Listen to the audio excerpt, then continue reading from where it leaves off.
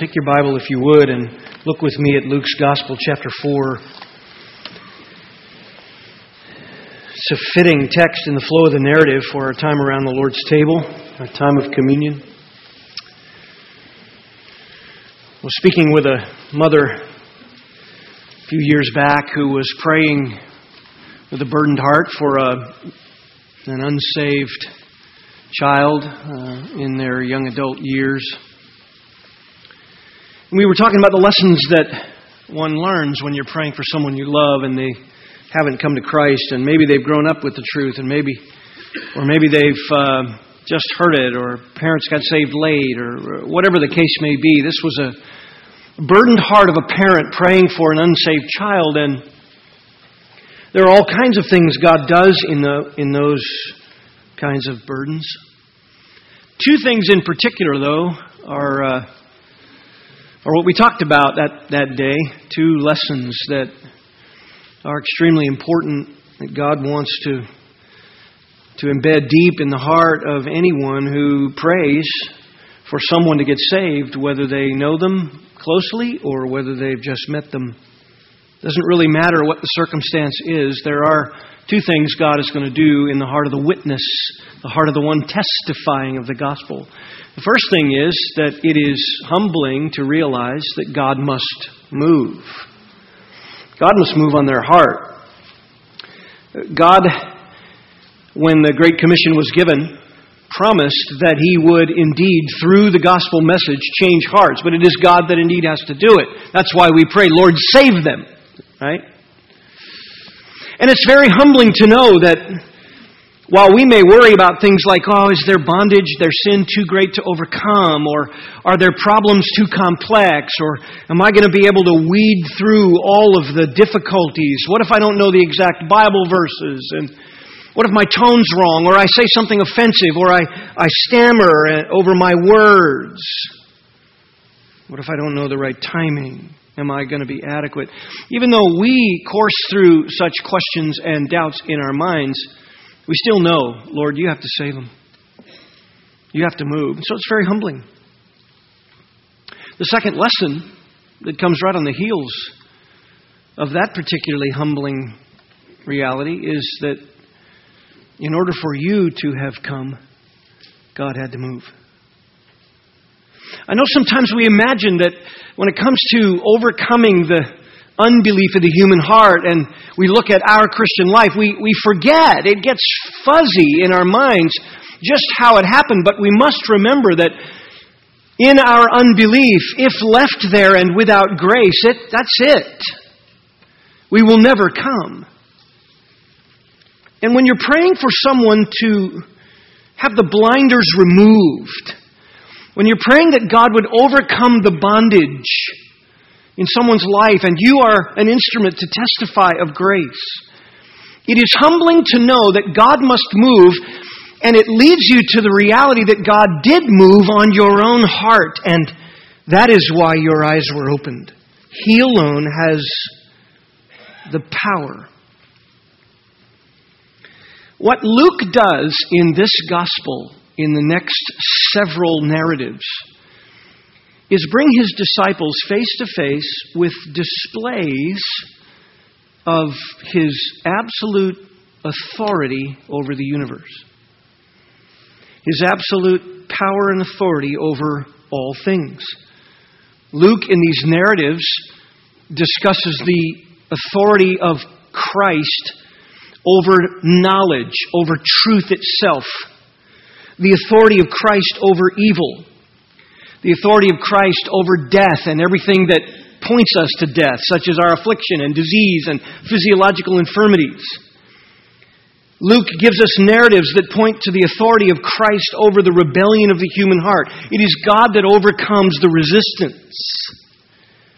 Later in chapter 5 and chapter 6, he'll speak of Christ's authority over morality itself, right?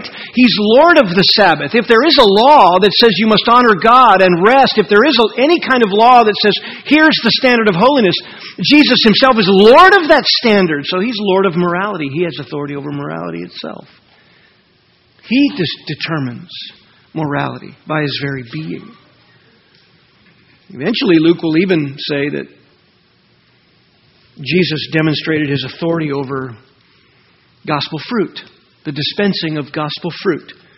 Even in John 17:2, Jesus said when he prayed in front of his disciples, "You've given me authority over every soul of mankind."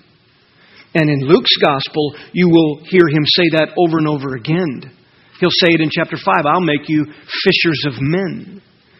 In Matthew's gospel, at the very end, he says to the disciples, "Everything you ask of me in prayer, if you have belief in your heart that is true faith, you're going to receive it. I'm going to give you gospel fruit." It's going to spread all over the globe. It's kind of a daunting task. How do they believe that they can accomplish such a task? How can they be certain that Jesus is Lord and has the power to grant and secure eternal life? In fact, look at chapter 5 for just a moment, verse 23. Later on, Jesus is challenged by the Pharisees who say he's speaking blasphemies because in verse 20, Jesus says to this man who was dropped down through the roof and was healed, Jesus, seeing their faith, said, "Friend, your sins are forgiven." Well, the scribe said, how does he have authority to release someone from their condemnation in the presence of a holy God? And so Jesus will demonstrate that. Verse 23, well, which is easier to say? Your sins have been forgiven you, or get up and walk? Well, obviously, it's easy in one sense to say your sins are forgiven because it's not verifiable. There's no way to know. So that when you come to your deathbed, you can say, no, my sins are forgiven. I will, when I pass from this life to the next, be free in the presence of a holy God. That's why Christians who know the truth and believe the truth have no fear of death. It's a transition. But how do we know? Well, Jesus said, which is easier, to say, your sins are forgiven or get up and walk? Well, obviously, if he's going to demonstrate that he has what? Authority. Notice that's what he says. In order that you may know that the Son of Man has authority to forgive sin on earth. There it is. He said to the sick man, rise up and walk. The disciples would need to hear that. They'd need to see that. They'd need to see the absolute power and authority of Jesus to deal with the impossible obstacles. Unbelief in the human heart, corruption, destruction, a world full of it, a globe rampant with it. That's how Jesus framed up the Great Commission, didn't he, in Matthew 28? All authority has been given to me on heaven and on earth.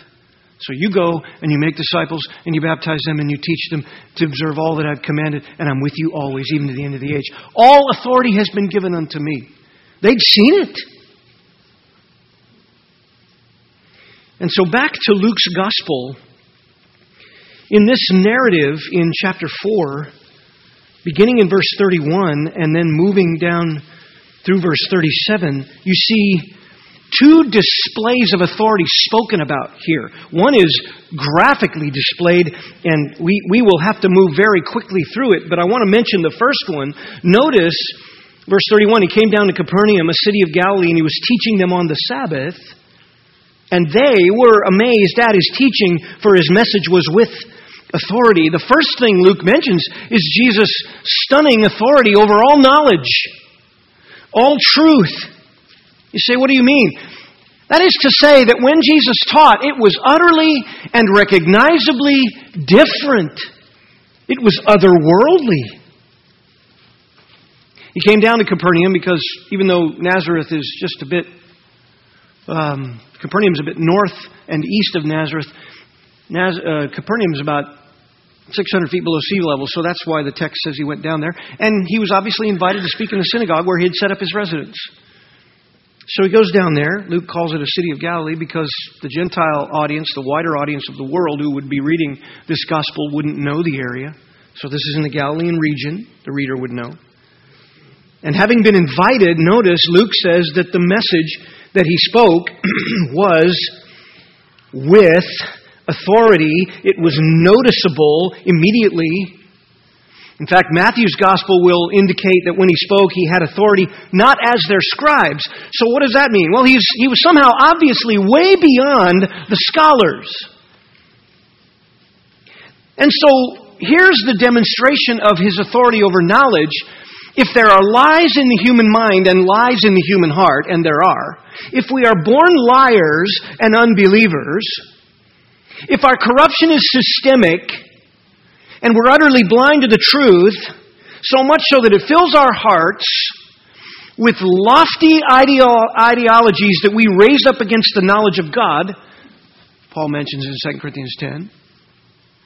If that's the case, and then those corruptions are further twisted and knotted by Satan, the father of lies, who comes along and with his hierarchy of demons and false teachers and his subtle deviations and deceitful schemes, and all of that's global. If that's the obstacle,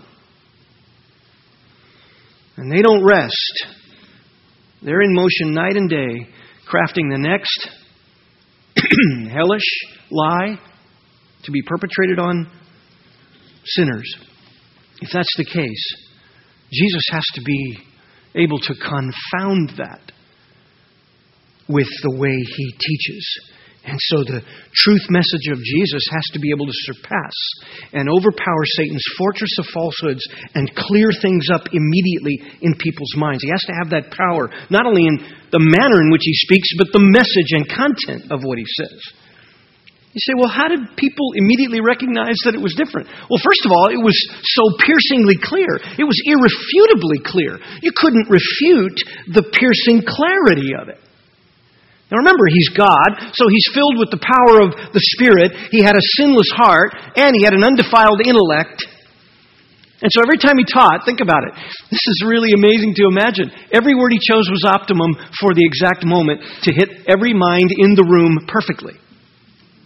Not that they would believe it, but it was clear. That's an amazing reality. Every sentence was so suitably constructed as to convince and to convict for the highest effect intended by the speaker. I wish I had that. I mean, this is amazing. Every inflection of His voice was perfectly expressed to achieve the divine end, and every thesis, every argument, so soundly presented, so wonderfully ordered, that it astonished young and old, genius and fool, all cultures. What He said and how He said it was so noticeably flawless that it was captivating and impenetrable. You couldn't find a gap in His logic. There was no poorly worded argument, no weak illustration or off-the-cuff misspeaking, no way to use His own principles against Him because you found an inconsistency. It just didn't happen when He spoke. He was utterly captivating when He spoke, unless your heart was hardening. Merely human teachers like me, we don't have that. We don't have that. We have to study and have to work hard at this, and we have to learn the skill of teaching, and then we're legitimately criticized sometimes for the lack of clarity. People legitimately criticize us because, you weren't clear, and you weren't. And your illustration didn't really fit, or it weakened the point, or you misinterpret a passage because you didn't take enough time in it. And so we go to study and we go to testing, and we have guys that are brilliant in the scholarly world like Dr. Zemek, and they test us in school. And you have to be graded, which is degrading. And we have mentors who come and mentor us, and we have to learn through our failures, and we have to hone our speaking skills and develop expertise and strain to make articulate, clear arguments. Listen, beloved, we even have to earn educational degrees to prove we've mastered a subject.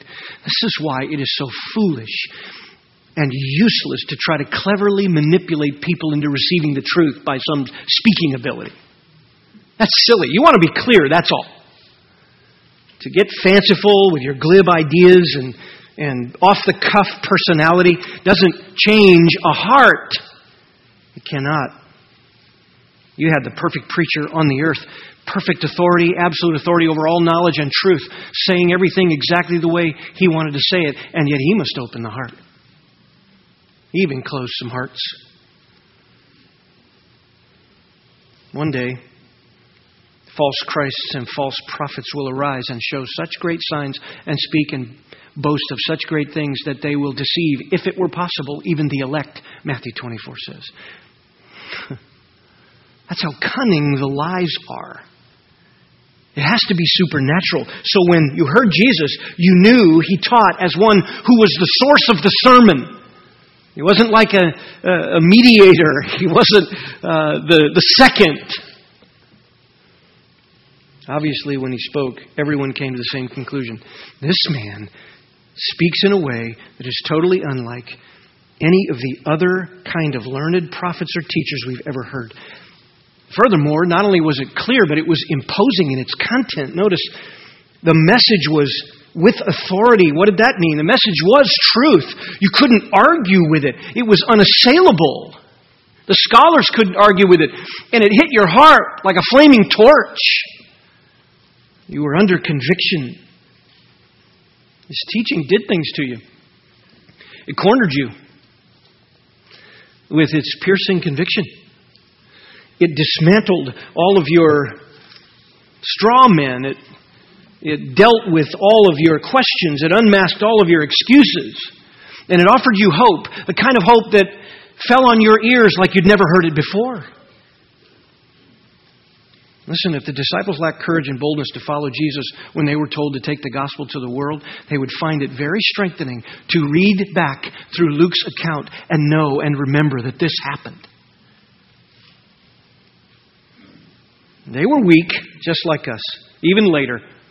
But then the Spirit entered them, just like we have the Spirit today. And when you know the truth and you speak the truth, God works. You want to know how He displayed it? He displayed it not just in this way that people responded to His teaching, but notice also the authority over all evil that He demonstrated. The authority over all evil that was demonstrated in this narrative. Verse 33, in the synagogue there was a man possessed by the spirit of an unclean demon. I just can't get past that right there. I mean, beloved, this is a condition not of those that were physically diagnosed as insane. It is not spoken of in the Bible as a condition that was organically diagnosed or medical in nature. It was always and ever viewed as an abnormal state of mind brought on by a spiritual or supernatural entity outside of the person, for which religious counsel had the greatest effect. Not medicine. I just can't get past the misery this must have been. Somebody opened their life up to sin. Somebody walked into sinful living. Someone opened their heart and mind up to the worst kinds of vulnerabilities. And there they were in this kind of bondage. Wow. And Jesus is the one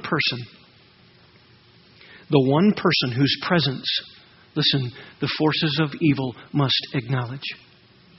The forces of evil don't have to show themselves or manifest themselves to any earthly human being. In fact, that wouldn't be their most effective tactic. To openly manifest themselves as evil is not their most effective tactic. People run around saying, oh, demons here, demons there, demons over here. Listen, there's enough deception in that. They come as an angel of light. The last thing they want to do is be forced out in the open to say what they don't want to say, even though they're defiant against Christ. When He's on the earth, He's the one person that they are forced to acknowledge. You remember that account in Acts 19 when the 7 sons of Sceva were running around trying to exorcise demons out of possessed people. You remember what the demon said in Acts 19, verse 15? I recognize Jesus and I know Paul, but who are you guys? And just completely dismantled them and tortured them and beat them to a pulp. No human being can demand that a demon manifest themselves. No human being in his own power can smoke out the demonic forces over what they want to do. They don't like their real identity exposed. There's no deception in it. But when Jesus is on the earth, demons were often forced out in the open in remarkable ways. And notice, a man in the synagogue possessed by the spirit of an unclean demon. What do you mean in the synagogue? This isn't during the service that we know of. He might have been sitting there, but the indication here by the language is that he burst into the sacred service. He knows Jesus is there. The demons have an agenda, and yet they are like a vortex brought to the authority of Christ. It's interesting, too, that Luke is a physician.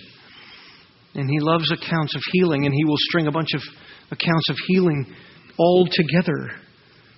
And it's amazing because he says that this happened quite often.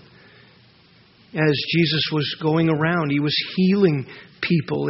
It happens again and again. Verse 40, notice, of this chapter. While the sun was setting, all those who had any were sick with various diseases brought them to him, and laying his hands on each one of them, he was healing them. Demons also were coming out of many, shouting, "You're the Son of God." And then he would do the same thing. Listen, Luke is a doctor. He sees the miserable condition.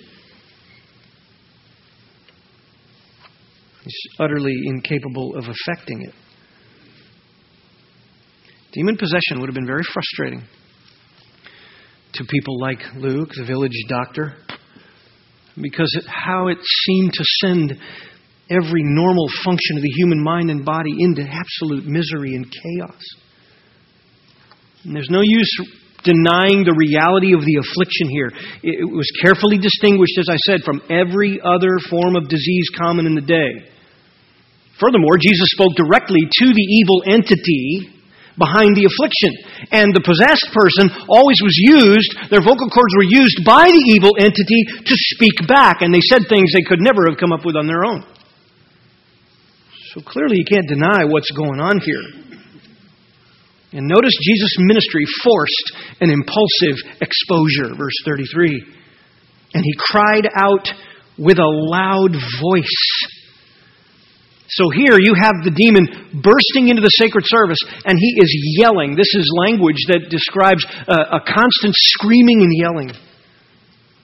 The sovereign authority of Jesus is already somehow compelling the unclean, vile spirit to rush into this worship service, and in front of all the Jews, where no demon would go regularly, certainly not manifest himself, certainly be a part of their unbelief and deception, but not openly go. He comes into this and he starts screaming at Jesus. And notice in the translation it says that he said, "Ha!" It's interesting how it's translated there. It's in some of your translations, "let us alone." It's in the Greek construction, it's a particle and hard to translate, but basically it is antagonism. And it's like he's pointing at Jesus saying, "There you are. There you are. You're the one." In other words, there isn't anybody else in this room that's even noticed. There you are. And notice the admission. "What do we have to do with you, Jesus of Nazareth? Have you come to destroy us?" So the next thing he yells is this cultural idiom. What? It would be like this if we translated it literally. What to you and to me? In other words, what business of any significant kind is there between us? You're out of your place. You've wandered beyond a barrier, Jesus. That's the rage that's going on here. There you are. What are you doing in my realm? Wow. That's the terminology going on. It carried the attitude of, what right do you have to be in our realm and approaching me? So that's why your translation, some of them say, "let me alone, let us alone." It has the idea of, go away and leave me alone. Jesus of Nazareth, by the way, is not a casual term. This is what the demon said because he's setting up a connection between the man Jesus from the town of Nazareth to the next statement, which is, "You are the Holy One of God." Why is he trying to do that? Because Satan is wanting to disrupt Jesus' plan to preach the truth, strengthen the disciples, go to Jerusalem at just the proper time, fulfill the prophecies by dying for sinners and accomplishing what the Father called him to accomplish. Satan would like to disrupt that by an early homicide. So the sooner he can and his demons can identify Jesus and stir up a mob riot, that's what he wants to do. But Jesus is on a perfectly chosen pace. It was not yet time to fulfill his mission yet and experience the full fury of Israel and Rome to end his life. That time had not yet come.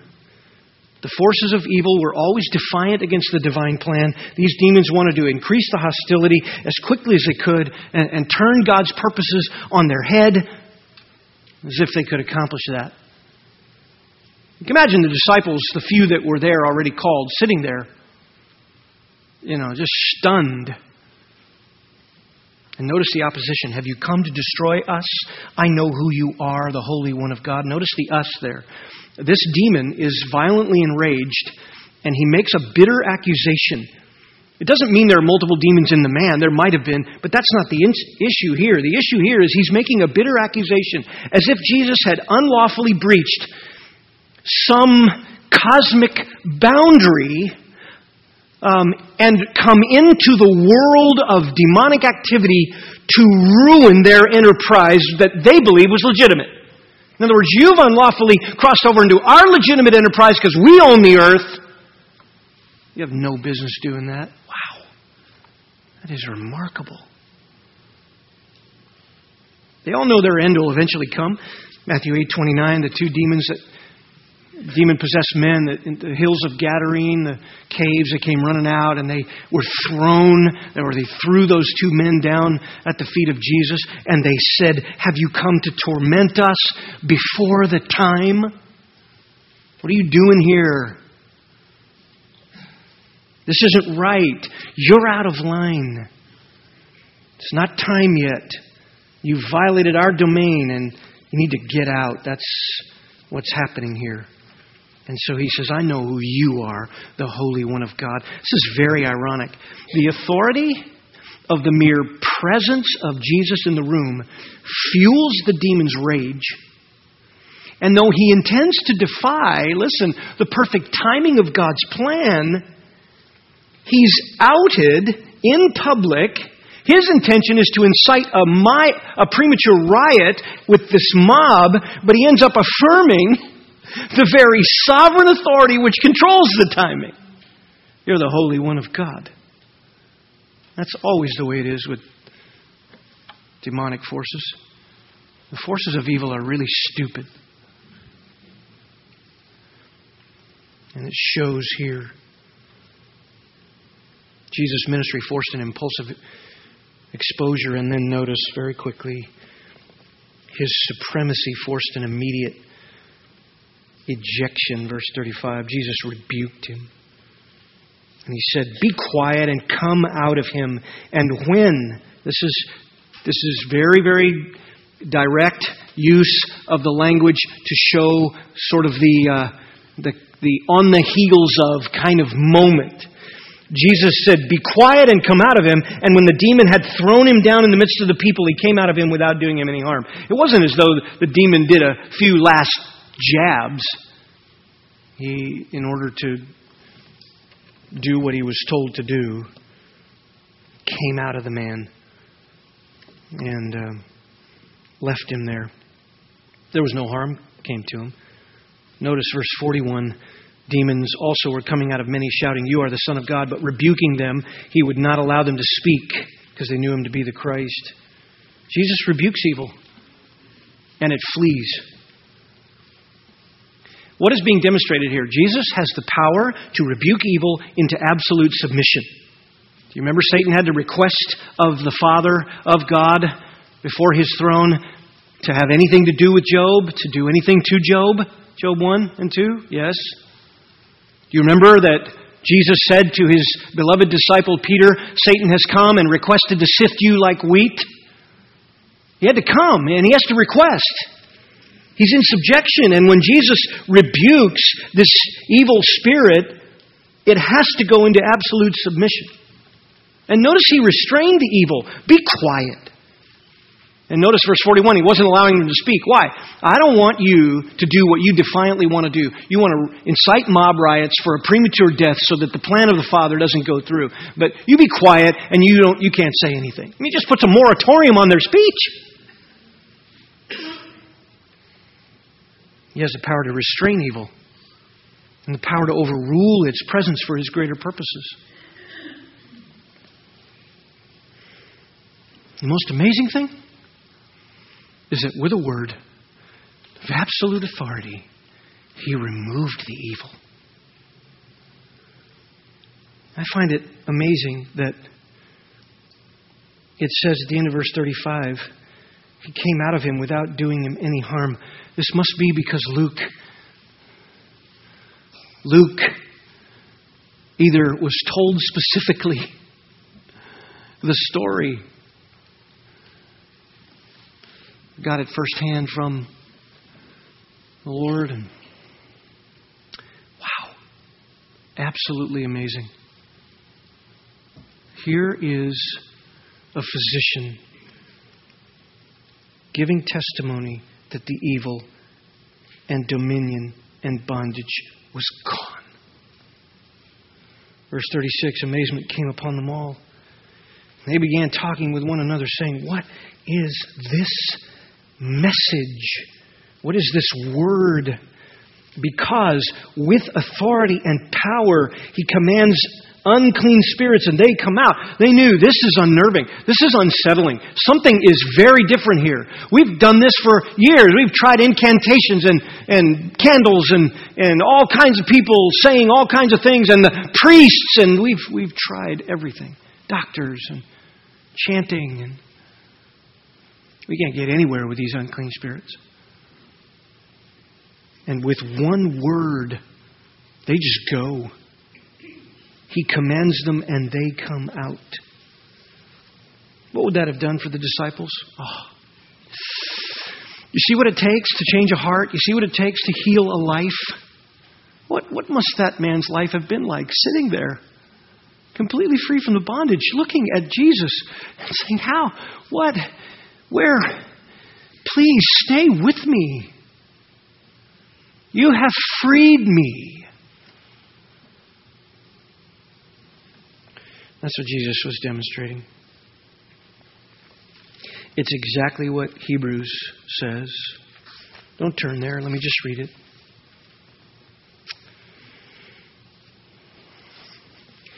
Here's what Hebrews chapter 2 says. Therefore, since the children, that is the offspring of God, share in flesh and blood, in other words, we're human, and He Himself likewise also partook of our flesh and blood, came to earth as a man, that through death He might render powerless him who had the power of death, that is the devil. And He might free those who through fear of death were subject to slavery all their lives. Listen, you resist, you come into the world resisting the truth, and it produces condemnation, and you ultimately have this cloud of fear that is going to come back and haunt you. And when you die, if you die in your sin, you face God alone as a slave to your sin. And the power of death has you in its grip. Not just physical death, but spiritual death forever. But Jesus died to render that earthly, temporary power of Satan, though completely corrupting. Jesus rendered it, by His death and resurrection, powerless.